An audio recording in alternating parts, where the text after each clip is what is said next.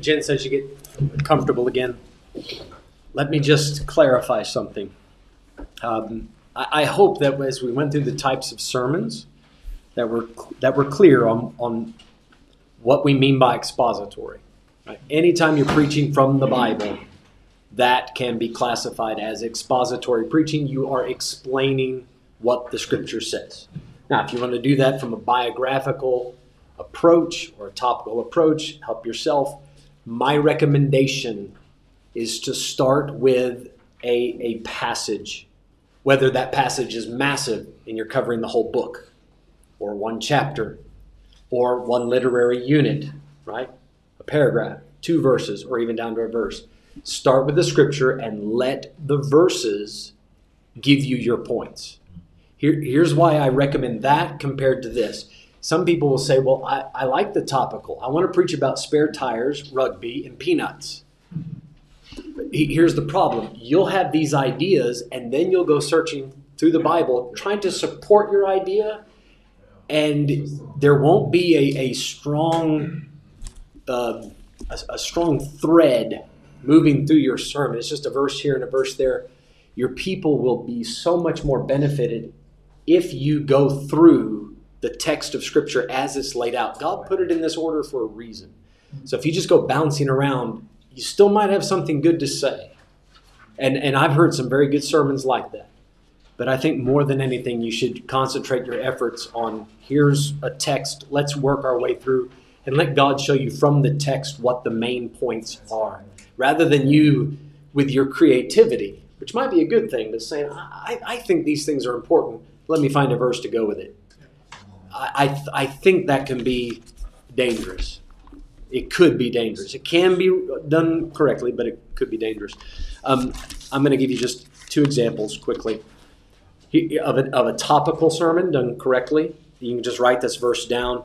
Amos 8, verse 1. Thus hath the Lord God showed unto me, and behold, a basket of summer fruit. Verse 2, and he said, Amos, what seest thou? And I said, a basket of summer fruit. Then said the Lord unto me, the end is come upon my people of Israel. I will not again pass by them any more. And he goes on, and he uses that summer fruit as an example of what's going to happen to Israel. That's a topical sermon. So you can't say that that's incorrect. You can't preach like that. You can, but boy, you really got to make sure that God's guiding you on how to present that. Furthermore, and even MacArthur, I heard him say this, and I'd have to disagree. He says every preacher in the New Testament, they opened up their Bible and they went through and explained the Scripture. Now, when you look in the book of Acts, Peter, what did he do? Joel says, David said, there is a lot of Scripture. You look at Stephen. Stephen's sermon in Acts 7, it was just the Old Testament. I mean, it was outstanding. It was the Jewish Old Testament from Genesis to 2 Chronicles. Great. That's the example of not just taking a book, but taking the entire Old Testament and preaching it. That is the quintessential expository sermon. But then you get Acts 17, verses 22 to 31. Paul stands up on Mars Hill and he preaches to the Athenians. There's a bunch of Epicureans and Stoics and philosophers and heathen. They're worshiping the unknown God. You know how many verses Paul quoted? None. None. Because these people would not have recognized Scripture as any sort of authority. So what did he rather do? He spoke to them about creation. He spoke to them about how God created all people of one blood and how we find unity in that, and how even their heathen poets acknowledged that we're the offspring of God. And then he brought it home. It was a topical sermon. He said, God has proved it to us that he has announced himself to the world, and he proved it through Christ in the fact that he raised Christ from the dead. It was the crescendo of his sermon. Not one verse of Scripture from the Old Testament was quoted, but it was a very powerful sermon. He was proving, how do you know Christianity's right? And not some other philosophy. Why is Jesus so much better than Epicurus or any other philosopher? Because Jesus rose from the dead. So he built from creation to that. So you need to know your audience and what kind of sermon they're going to react to. Now, we are dealing with standing up on Sunday morning and preaching to a church filled with, let's say, professing Christians or people that are seeking to know more about Christianity. So we're going to focus our efforts on that. Because within Acts 17 be more like evangelistic type of? It is. It's not a sermon for Sunday. That is correct. But I'm just letting you know, when we're talking about types of sermons, that's a very broad category we can say a lot about. So it would be incorrect to say you have to open up a Bible and just preach verse by verse. You can communicate the word of the Lord and the truth, the message of Christ. You can communicate that in other ways. But the way we want to really learn and dig deep into is this expository method. All right, page 4, investigation of the passage. How do you put a sermon together? How do you do it? All right, I'm going to walk you through it step by step. Numbers 1, 2, and 3. I put on my paper here the big three. The big three. Notice how I use my margin, guys. I've typed this up. I've looked at this no less than a dozen times. I've gone through these notes, so I know them by off the top of my head. But I've put in the margin the big three, and I've circled them. So that way, when I look down, I know there's something unique about these points. I'm telling you that so you know when you put your sermon together, make some marks. Use that to catch your attention. Here's the big three: observation, explanation, application. You almost want to repeat it as a mantra as you go through your investigation stage. Pick a passage, pick a book, pick a chapter, and then first observe. What does the passage say? What does it say? This is very simple. Very simple stuff. It says Paul. He's writing to Timothy. They're in Ephesus. I just notice what it says. List those things out. Explanation. What does the passage mean? Now, many times these two things are going to go together. It says what it means. Many times it's going to be abundantly plain and obvious. But there are times that you read a verse and it does need a little bit of explanation. When the scripture is using a figure of speech, an idiom of some sort, an illustration, as the deer pants by the water brook. What are we getting at? You need to explain, what is this connected to? We're talking about the soul desiring God. You might want to explain. All scripture is given by what? Inspiration. Does everybody know what inspiration means? Maybe not. You might need to stop there and say, no, the word inspiration means God breathed. And that way the church is not hearing theological words that just fly over their head. So you need to make sure that everybody's on the same page. So sometimes you need to give some historical background. You may have caught on Sunday, I did this. After I read the text, I prayed, and then when I started, I said, now we're picking up the story on the day of Pentecost. That wasn't part of my text that I read, but it's part. We didn't have time to read the whole chapter. So I'm going to introduce that. See, that's a little bit of explanation. Observation, explanation.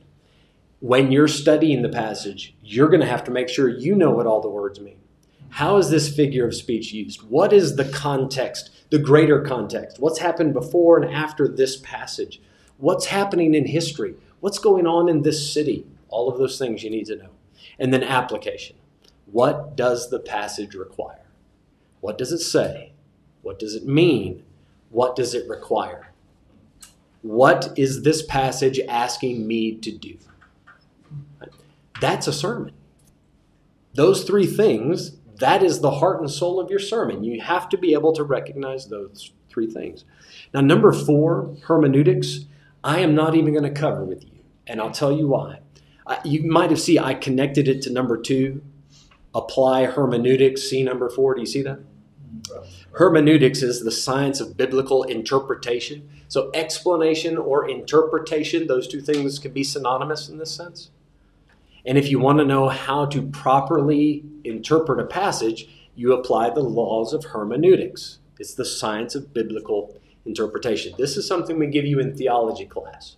Garrett covered this a couple years ago, so we're not going to cover it now, but it's in the paper there, so if you need it later, you can look at how that works. All right, number 5, investigational techniques. We can move quickly through this. This is how you make notes. All right, I brought my notebook. I do it by hand, more or less, all the time. Very few times do I do it on a computer. But my rough draft is in the notebook. And I realize you can't see it from where you're at. But this is last Sunday's sermon. I took Acts 2, starting in verse 41. I made some lists. Nouns, verbs, adjectives, adverbs. All I'm going to do is observe. See? So I'm just going to look at the text. It says they. Who's they? Now see, when you get into who is they, that's the explanation. They that believe. That believe, that's an adjective that's explaining the they. So I'm just mapping this out. It really does help you notice things that you may have just read past too quickly. All right, so here's some investigational techniques. Answer the big five. Who, what, when, where, why. And then here's the plus one, and how. Right? Make sure you answer those questions. And you're just going to put these things down in the notes. Doesn't have to be in any set order. Who, what, when, where, why, and how. And just make those notes. Observe those things. How did we get to this passage in Acts? What led up to it? How is it happening? It happened through the Spirit of God. When is it happening? The Feast of Pentecost. Where is it happening? They're in Jerusalem. Just make notes. Just make notes. B, emphatic doctrinal assertions. Is there anything in this passage that clearly says this is truth? If you're dealing with the body of Christ, if you're dealing with the resurrection, if you're dealing with vicarious atonement, is there anything in the passage that makes a clear doctrinal statement? Make a note of that. C, problem texts. Anything in your passage that potentially could be misunderstood. You might need to explain that to the church as you're dealing with the text. You can't just avoid these texts your entire ministry. Eventually, you're going to have to bump into some difficult verses. You need to know how to quickly explain why it's not a problem. And the textual variants. You might have somebody in your congregation who's reading from a different version of the Bible. They may not have that verse in their Bible, or it may say something very different. You need to be familiar with what those other things are so that you can address it to eliminate confusion. So as you study the text, that's what you're looking for. D, repetition of word usage. That's why making this list is so handy. Acts 2, it was they. I started to notice a repetition. I pointed it out to you on Sunday. All things common. One accord, one heart, one soul. Those things begin to pop off the page. All right, repetition. And then E, authorial intent. What was the author trying to communicate or accomplish by saying this? Now, you've got to think of this historically. When Paul wrote to the Romans, what was he trying to get done? When he wrote to the Corinthians, what was his intention behind this or that statement? Right? When Luke wrote the book of Acts, why did he tell this story the way that he did? I need to know what the author was trying to accomplish with that crowd so that the crowd I'm preaching to, I will know how to apply it to my crowd. See, if the original intent of the author was to prove this or that, I may take that passage and try to do something very different with it and end up abusing the passage or misusing it. So what did the author try to get across? This is where you're going to determine the theme. This is where you will distinguish, and I've put it on the page for you, main thoughts with supporting information. What was the major point, the main point? And then what other things did he say that supported that point? And you just want to study that for yourself. F, cross-references. Are there other verses in the Bible that go along with this passage or that support it or help explain it? Start marking those down. For me, that happened. It starts to happen on the next page. So after I've gone through the very basic observing stage, or the basic observing stage, now what other passages help explain this? Commentaries. Make use of them. Find some good commentaries. You're studying a passage, see what some other men have. They've already done a lot of the legwork for you. So I've put underneath here, you can borrow knowledge, but you cannot borrow character. It's true. It's perfectly fine to borrow knowledge. But you're going to have to put the time and effort into actually hunting down these nuggets, these treasures, these buried treasures, sitting on somebody's shelf. You know, people wrote this in the 1800s and no one's looked at it in 150 years. But these guys saw something. And we don't need to reinvent the wheel every time we study for a sermon. Borrow their knowledge and then let the Lord use your personal take on it or your experience and kind of shape that into something that you can communicate to the people. Illustrations. I've written underneath that, not only notice the metaphors. Now, these two words you know from discipleship, like and as. Notice them when you're reading through. Anytime you see it, mark that down. It's an illustration that the author used to get the point across. You want to dig into that. Don't leave that sitting by the wayside. Put that in the sermon.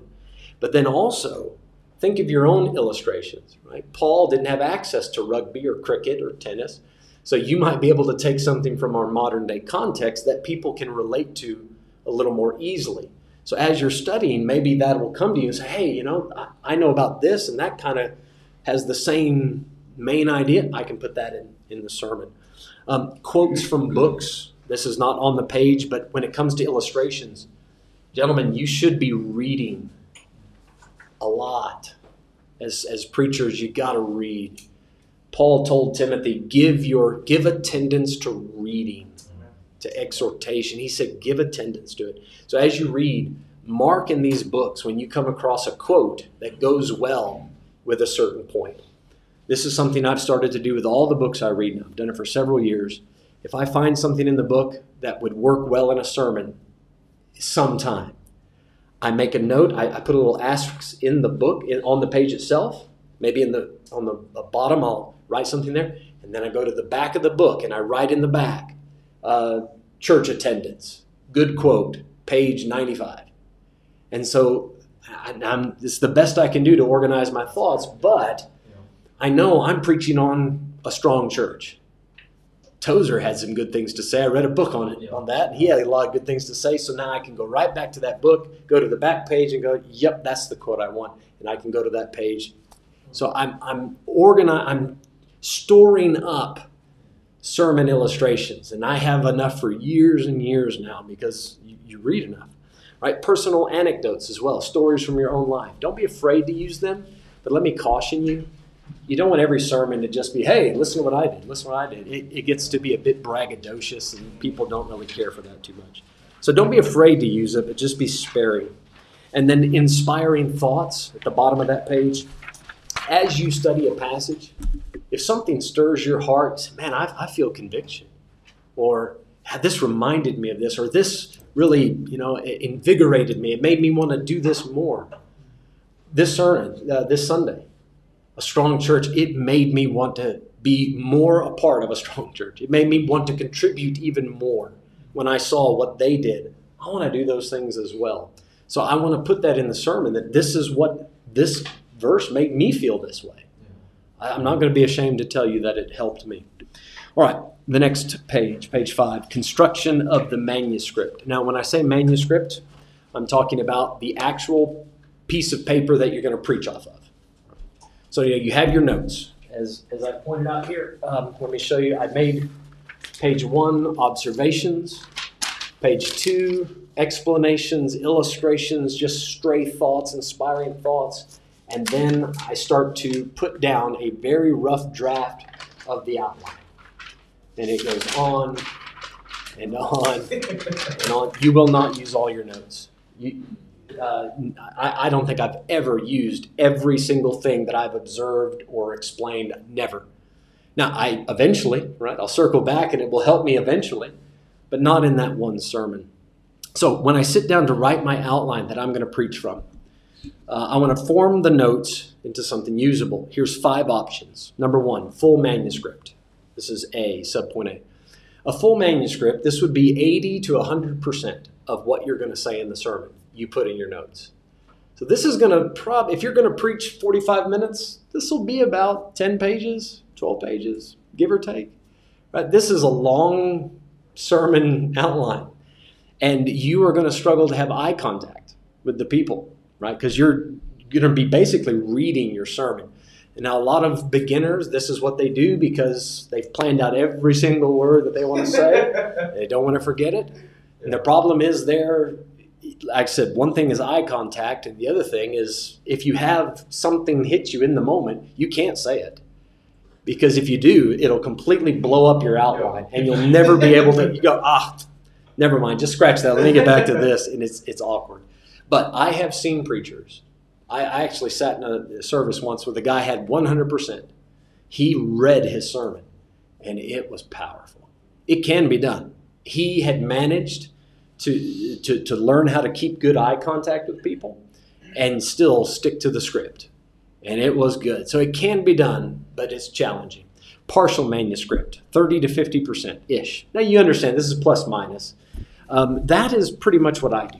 I'm going to say I'm right around, I used to be around 20%. Now I'm closer to 40 or 50%. I put more into my notes. This is Sunday's sermon. Right? This is a strong church. This is just the opening. Right? Then the first point just at the very bottom. So point 1 and then point 2. So I got, this last page was a song that I never got around to singing. It was the words that I was going to sing. So 4 pages for it. So it's 30 to 50%. What I do is I have enough on the page so that before the sermon I can read my notes, but I don't want to just be stuck with my eyes down the whole time. This is meant to remind me of what I wanted to say. I want a bit of freedom so that I can be me and not just a narrator on a TV show. See, because they read a script, that's it. I want to be able to interact with you. If I see, something's going on, somebody missed something, wait, you didn't get that? Okay, let me explain it. I want to have that personal feel. So what I do is 30 to 50%, and then as you can see, I go through and I circle things or draw boxes around it. Don't forget this word. If I put it in red, emphasize it strong. I made a heavy line there. There's a definite break. That tells me I made 1 point, now I need to move on to another point. So I don't need a bridge.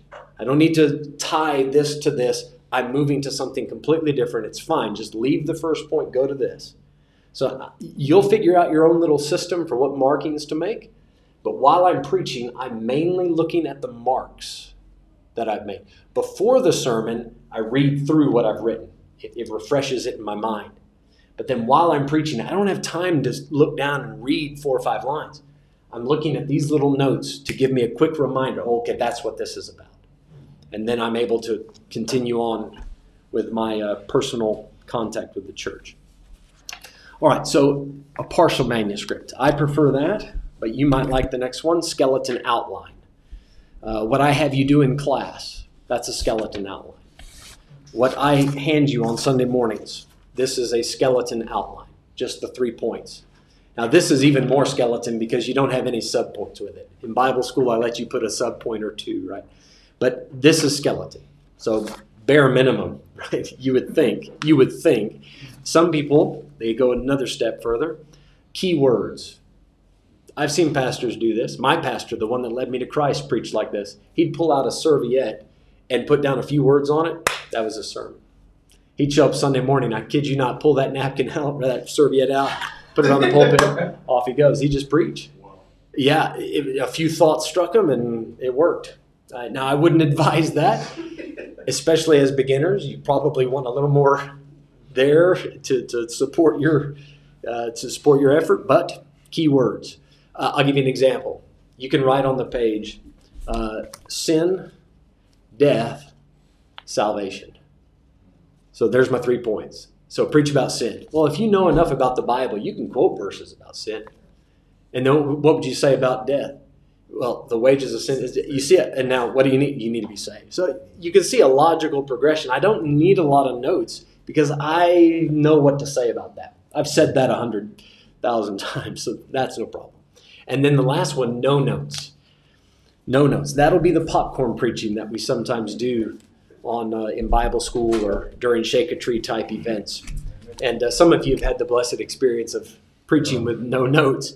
And that's actually a helpful tool because there are going to be times where the opportunity to preach presents itself and you didn't have any prep time. So as I was taught, there's 3 things that every preacher needs to be ready to do. You need to be ready to preach, pray, or die. At the drop of a hat, you need to be ready to do those 3 things. Preach, pray, or die. So if somebody looks to you and says, can you lead in prayer? Absolutely. Ready to preach? Here we go. Ready to die? Please, Jesus, here we come. Either way. All right. The order of construction. Where do we start? Where do we start? I'm going to use the illustration of building a house.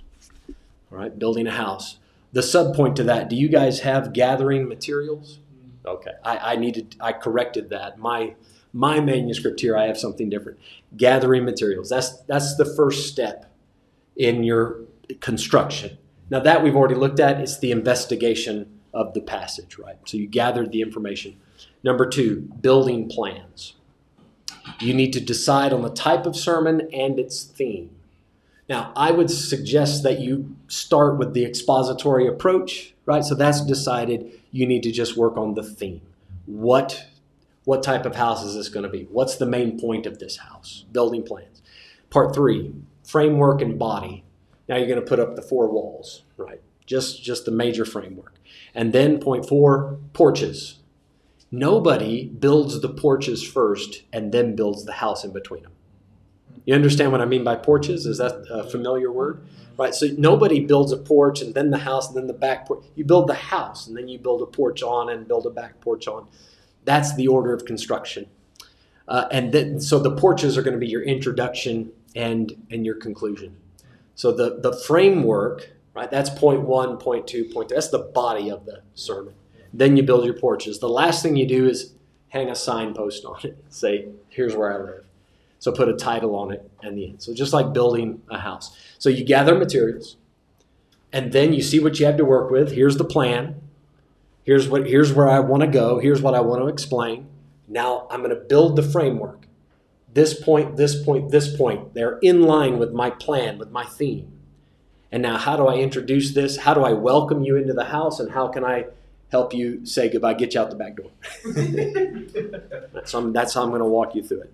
Now, B, and forgive me, guys, I did the best I could with this outline. Unification, determine a theme.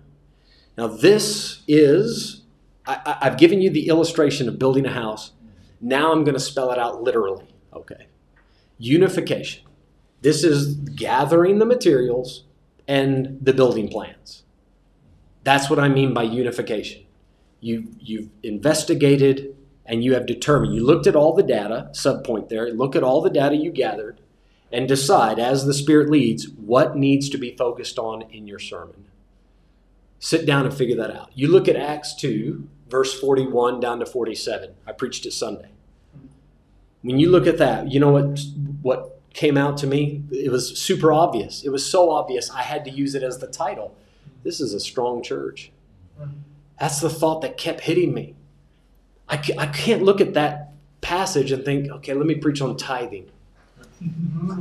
Right? That would be a stretch. I can't look at that passage and say, let's preach on evangelism.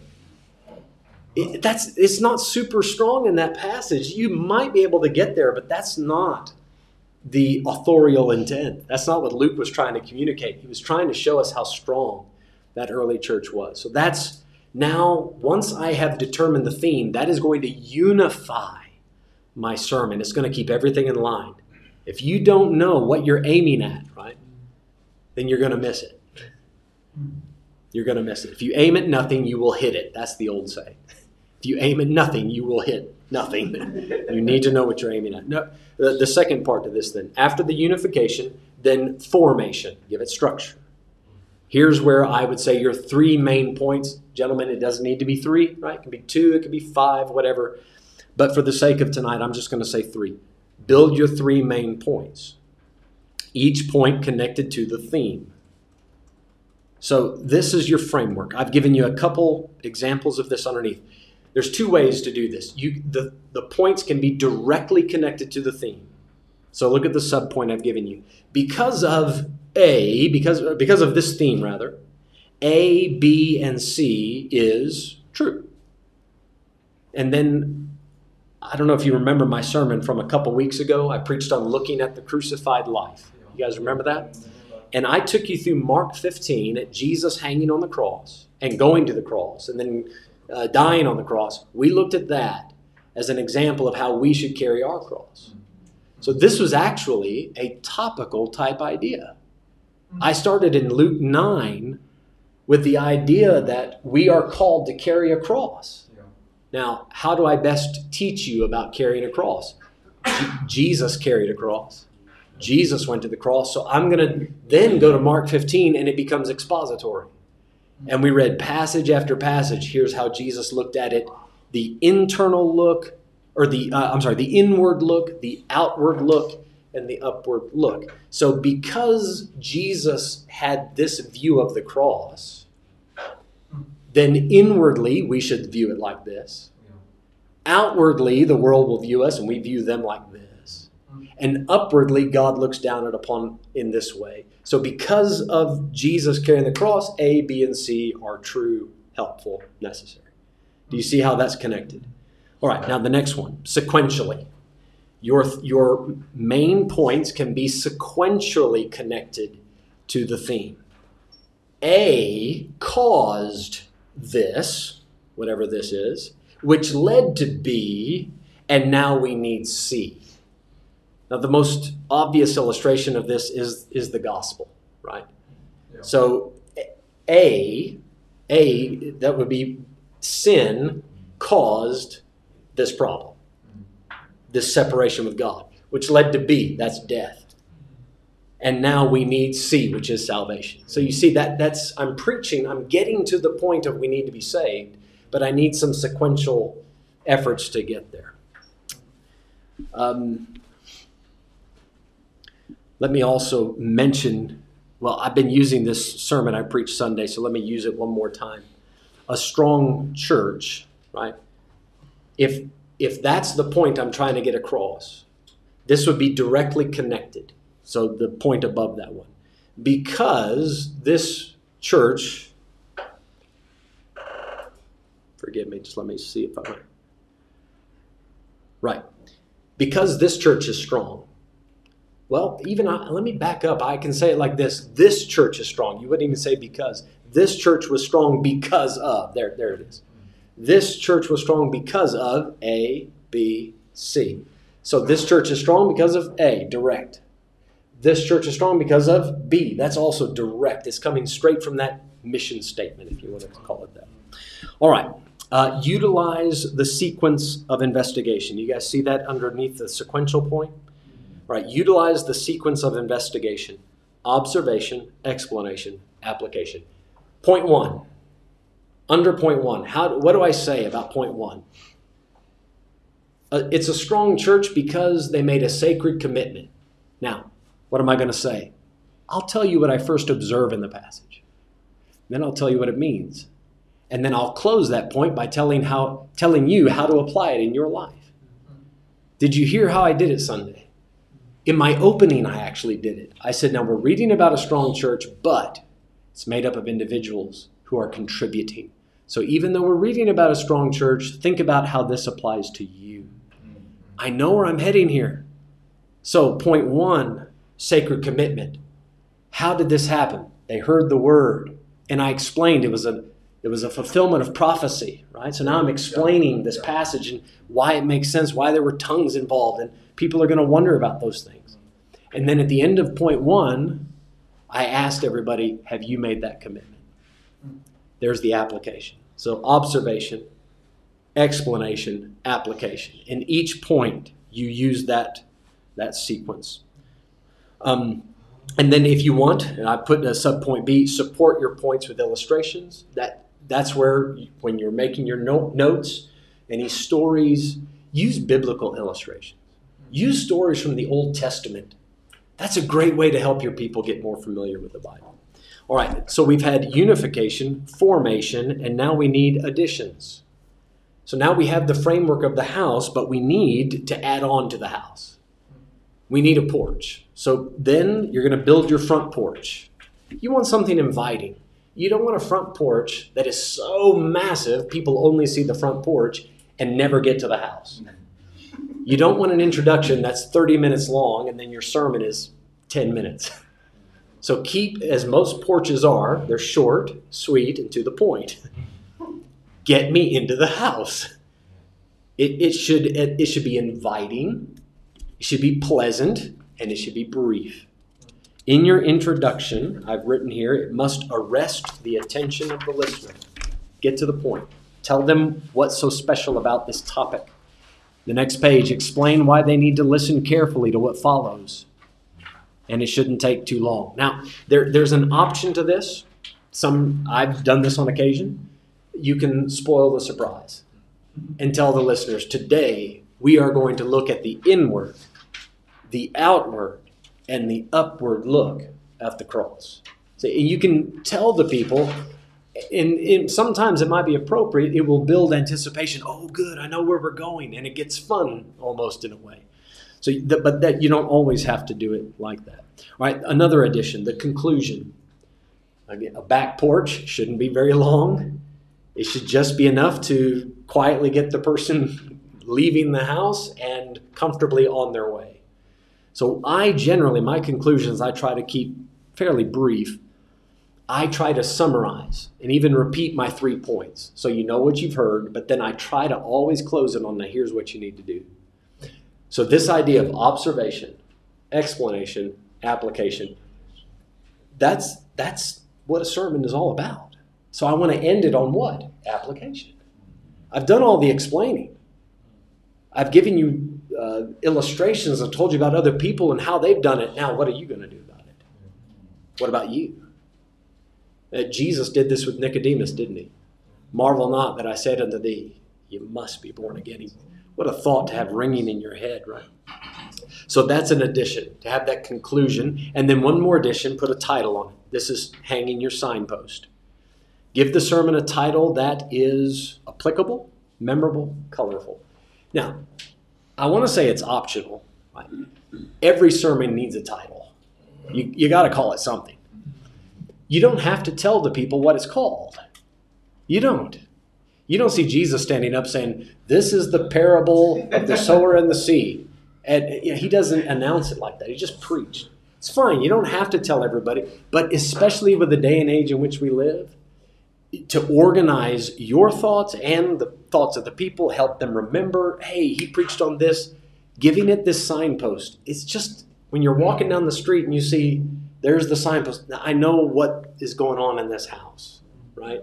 If it says funeral parlor, I probably don't want to spend much time there. It's not as inviting of an atmosphere.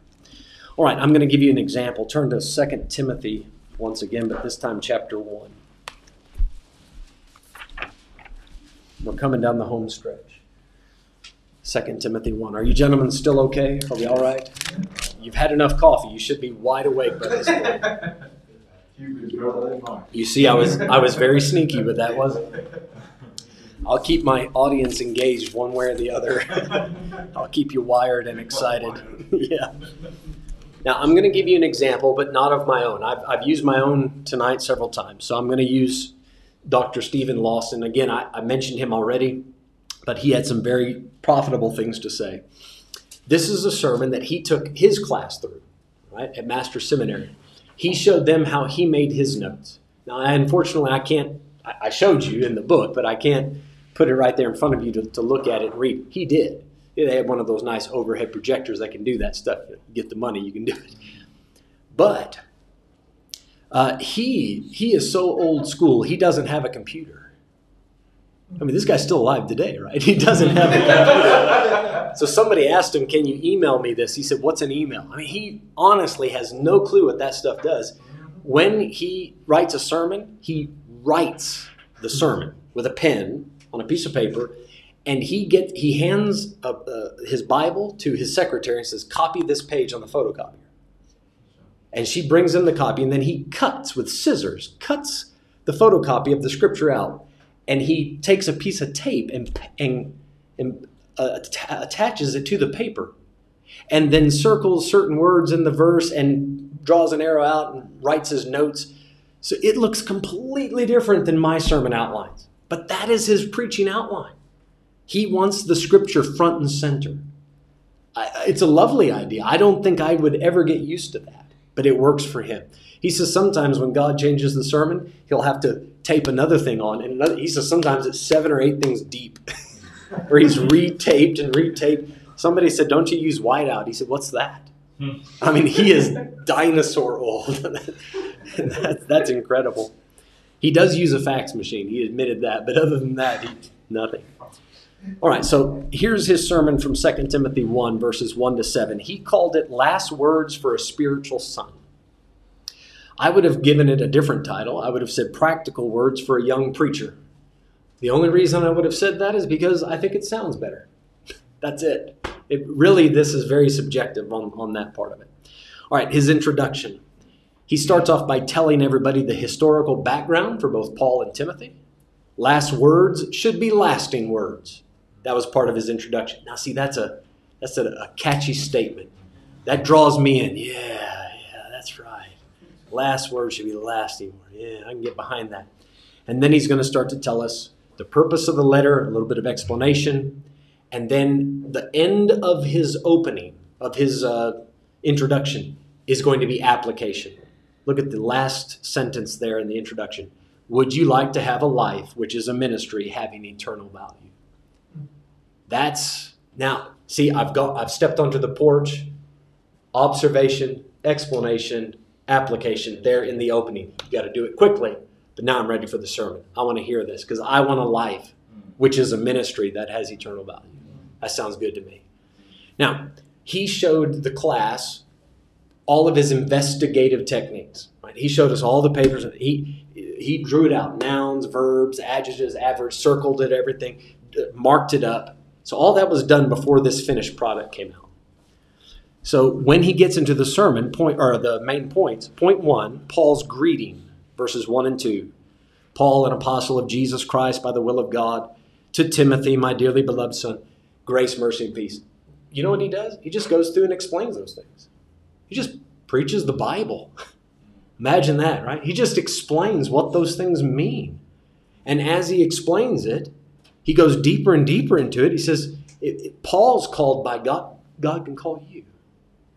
Timothy needed mercy, grace, peace. So do you.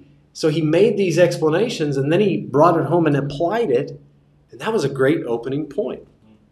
Then part 2, verses 3 to 5, Paul's gratitude. Do you see how verse 3 invites that heading? I thank God. Do you see that? This is Paul's gratitude. What's he thanking God for? I know what the main point of that part of the passage is. Paul's thankful. So what's he thankful for? Well, now I got my subpoints. You see how this works. The text will do the preaching for you if you take the time to investigate it. I thank God whom I served from my forefathers. Verse 4, greatly desiring to see thee. Verse 5, when I call to remembrance the unfeigned faith, and he talks about Timothy's family. Now, obviously, I'm moving more quickly than he did, but he explains each part of that. And then he gives a practical application for how your life should cause somebody to thank God. Is anybody thankful for what God's done in your life? That hits home. It makes me think, okay, man, not only is your congregation learning the Bible, they're learning how to study the Bible from listening to your explanations of it. Oh, he noticed thank, the verb thank. And he thanked who? God. And for what? Now I'm learning how to study the Bible for myself because my pastor's explaining it nice and orderly. And then he comes to verses 6 and 7. Wherefore I put thee in remembrance that thou stir up the gift of God which is in thee by the putting on of my hands. That's the problem for Timothy. Paul needed to give him guidance. He says, Timothy, stir up that gift. Now he uses a different English version, the NASB, which says kindle. Stir up can also be translated kindle. So when you're kindling a fire, you're stoking the fire. The fire is starting to dwindle. He's cooling off. He says, Timothy, man, you got to stoke that fire. Don't let that cool off. God's put something in you. You don't be afraid. Verse 7. God hasn't given us the spirit of fear, but of power, love, and sound mind. It's in the text. How do you overcome this lukewarmness? How do you stoke the fire? Power, love, sound mind, which is also translated in some Bibles as discipline. A solid, structured way of thinking about things. Now, me personally, I got a lot out of listening to this message. Now, let me ask you, what's the theme? What's his theme? You guys help me out. What's his theme? Paul's greeting, Paul's gratitude, Paul's guidance. Great outline. And he properly dealt with verses 1 to 7. He did. Exaltation of Timothy, or like encouraging them. He's encouraging Timothy. I'll go for that. He is. But when I look at this sermon, right, now, if I had to look at what Dr. Lawson was trying to preach, do you want a life, which is a ministry, that has eternal value? Okay, then there is something in the greeting, something in the gratitude, something in the guidance that will connect to that theme of coming out with a life that has eternal value. But, now, and it made a good sermon. I think that's quite broad, because I would struggle to get verses 1, 2, and especially 1 and 2. How do I make that part of this theme? Now, he did, but there was a slight disconnect there.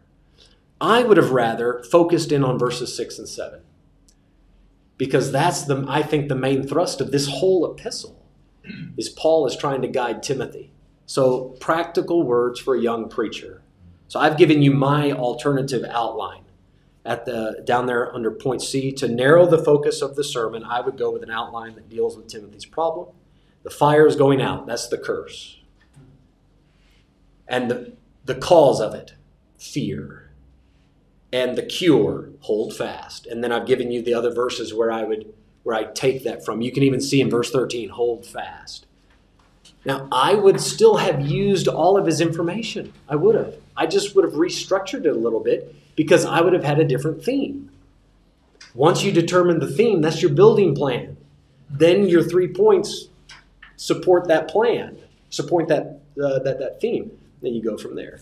So it was a great sermon. I just would have done it a little bit different. And then you tack on the conclusion.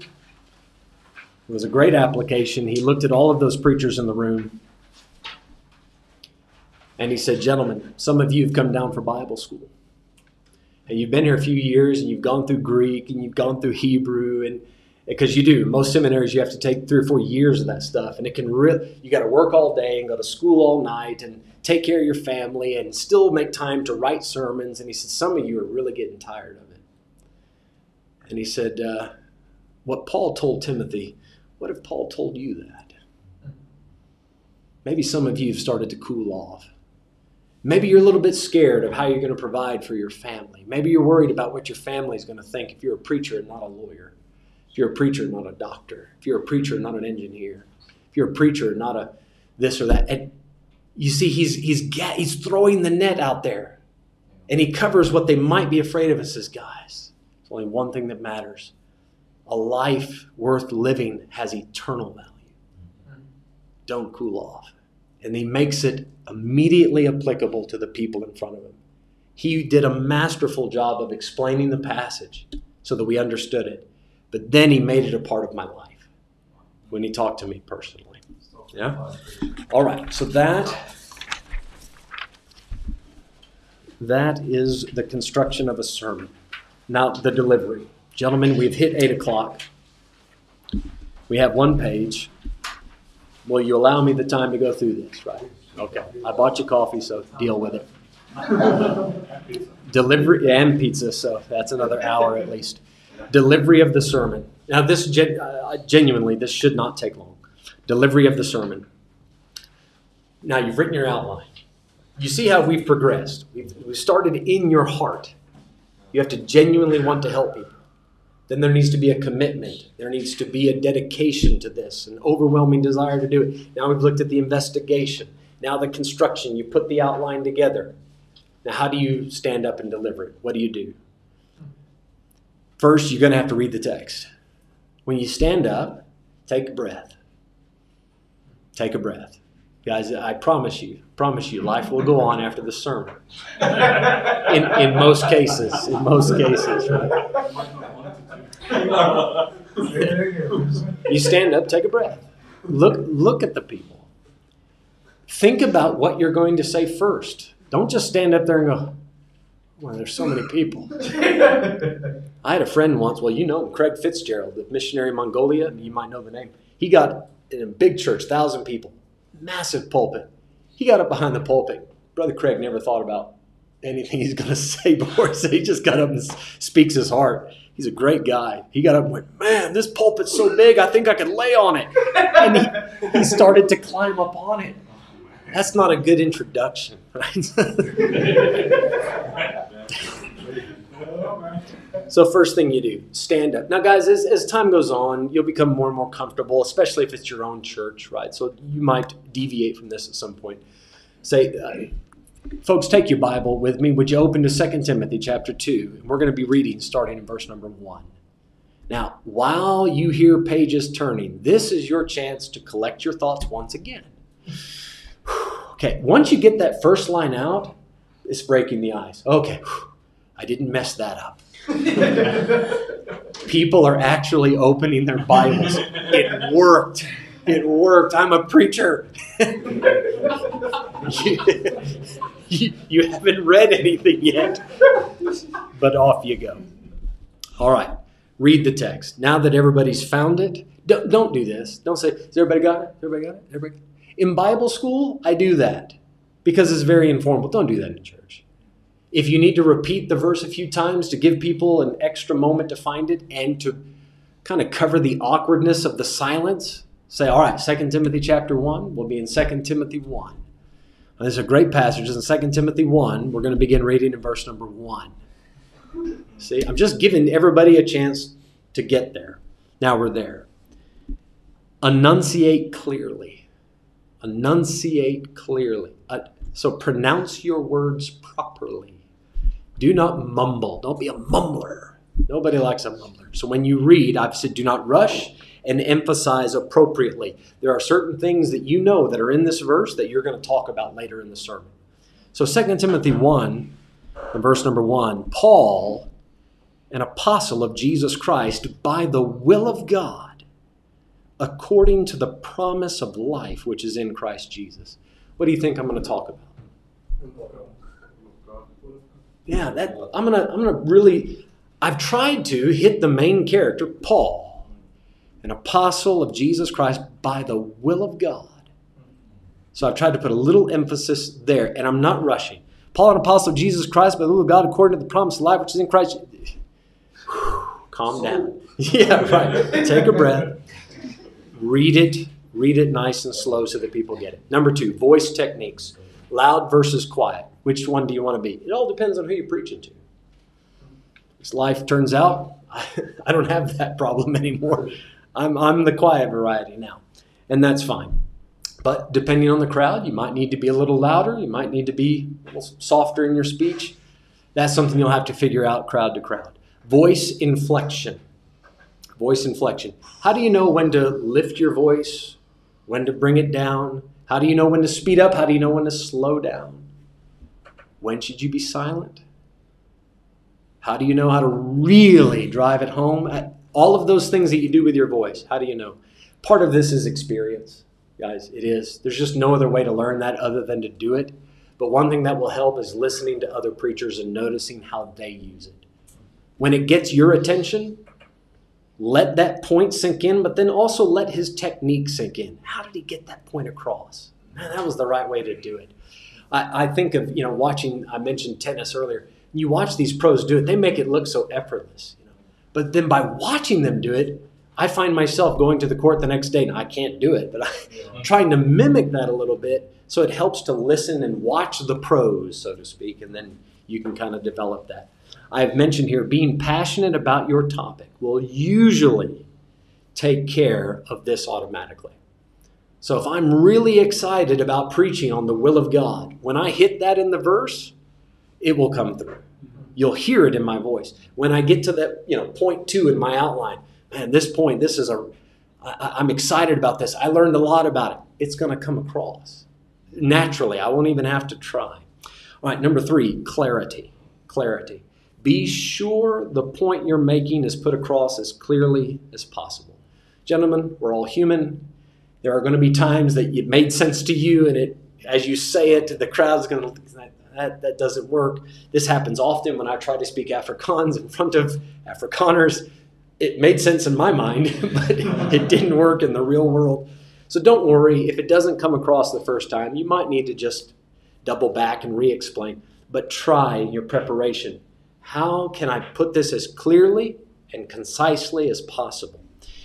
Don't ramble on. Try not to repeat it over and over. When you have to repeat the point constantly, this way, that way, it usually means you didn't think about it enough the first time.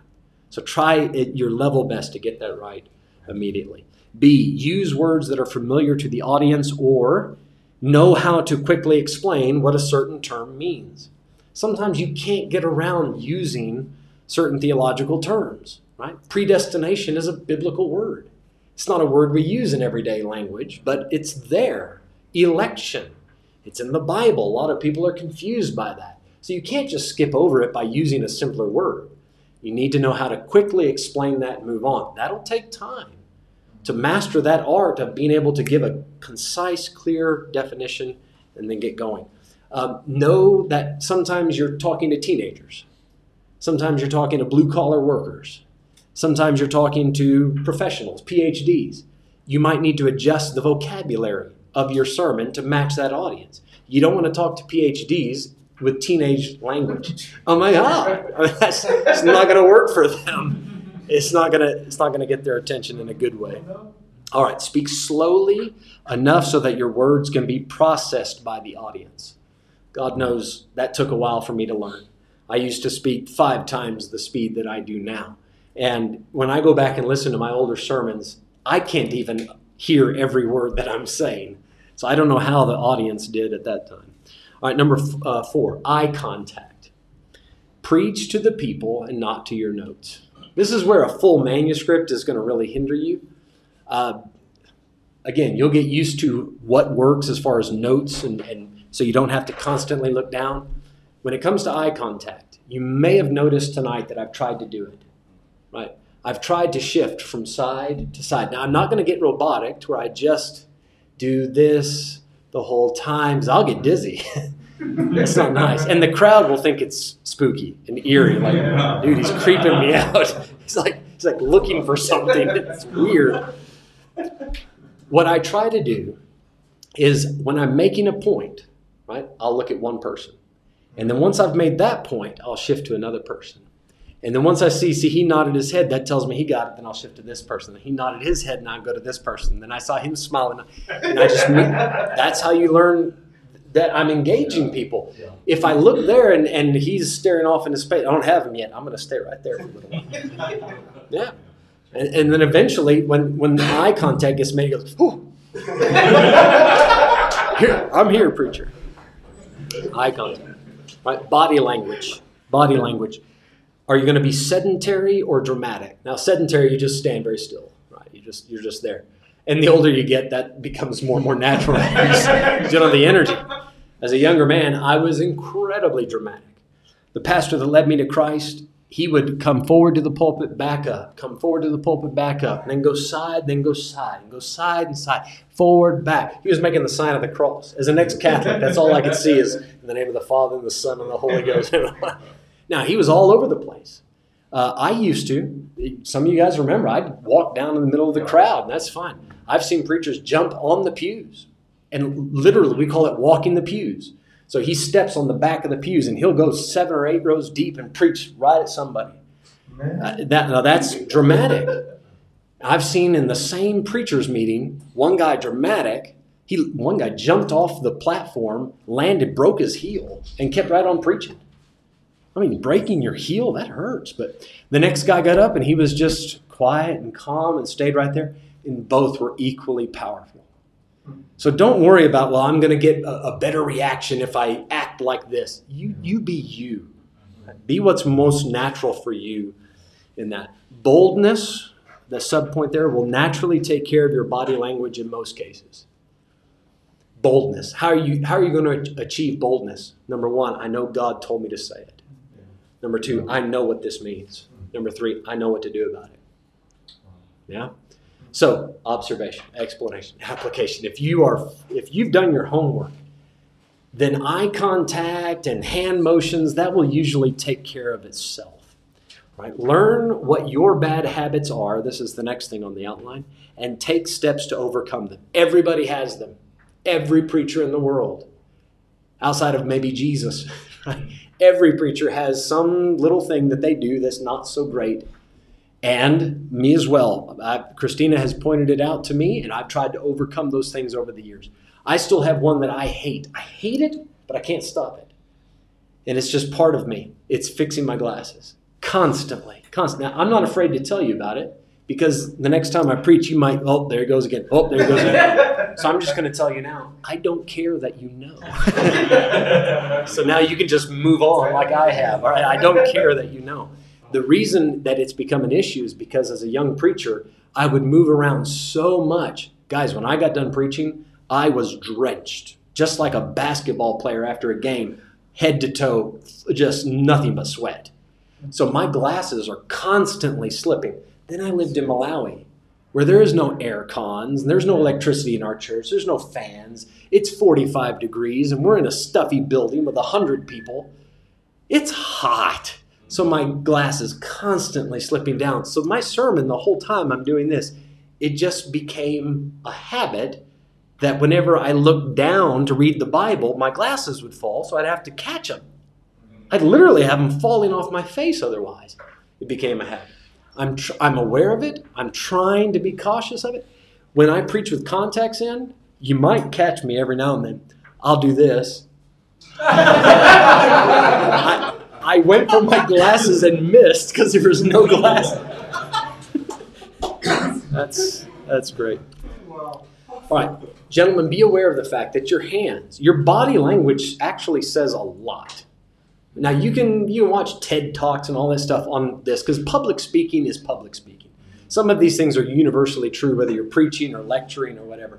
But overuse of your hands becomes a distraction, right? Just being very monotone and still, like I said, that gets a bit creepy if it's just focused in on one area.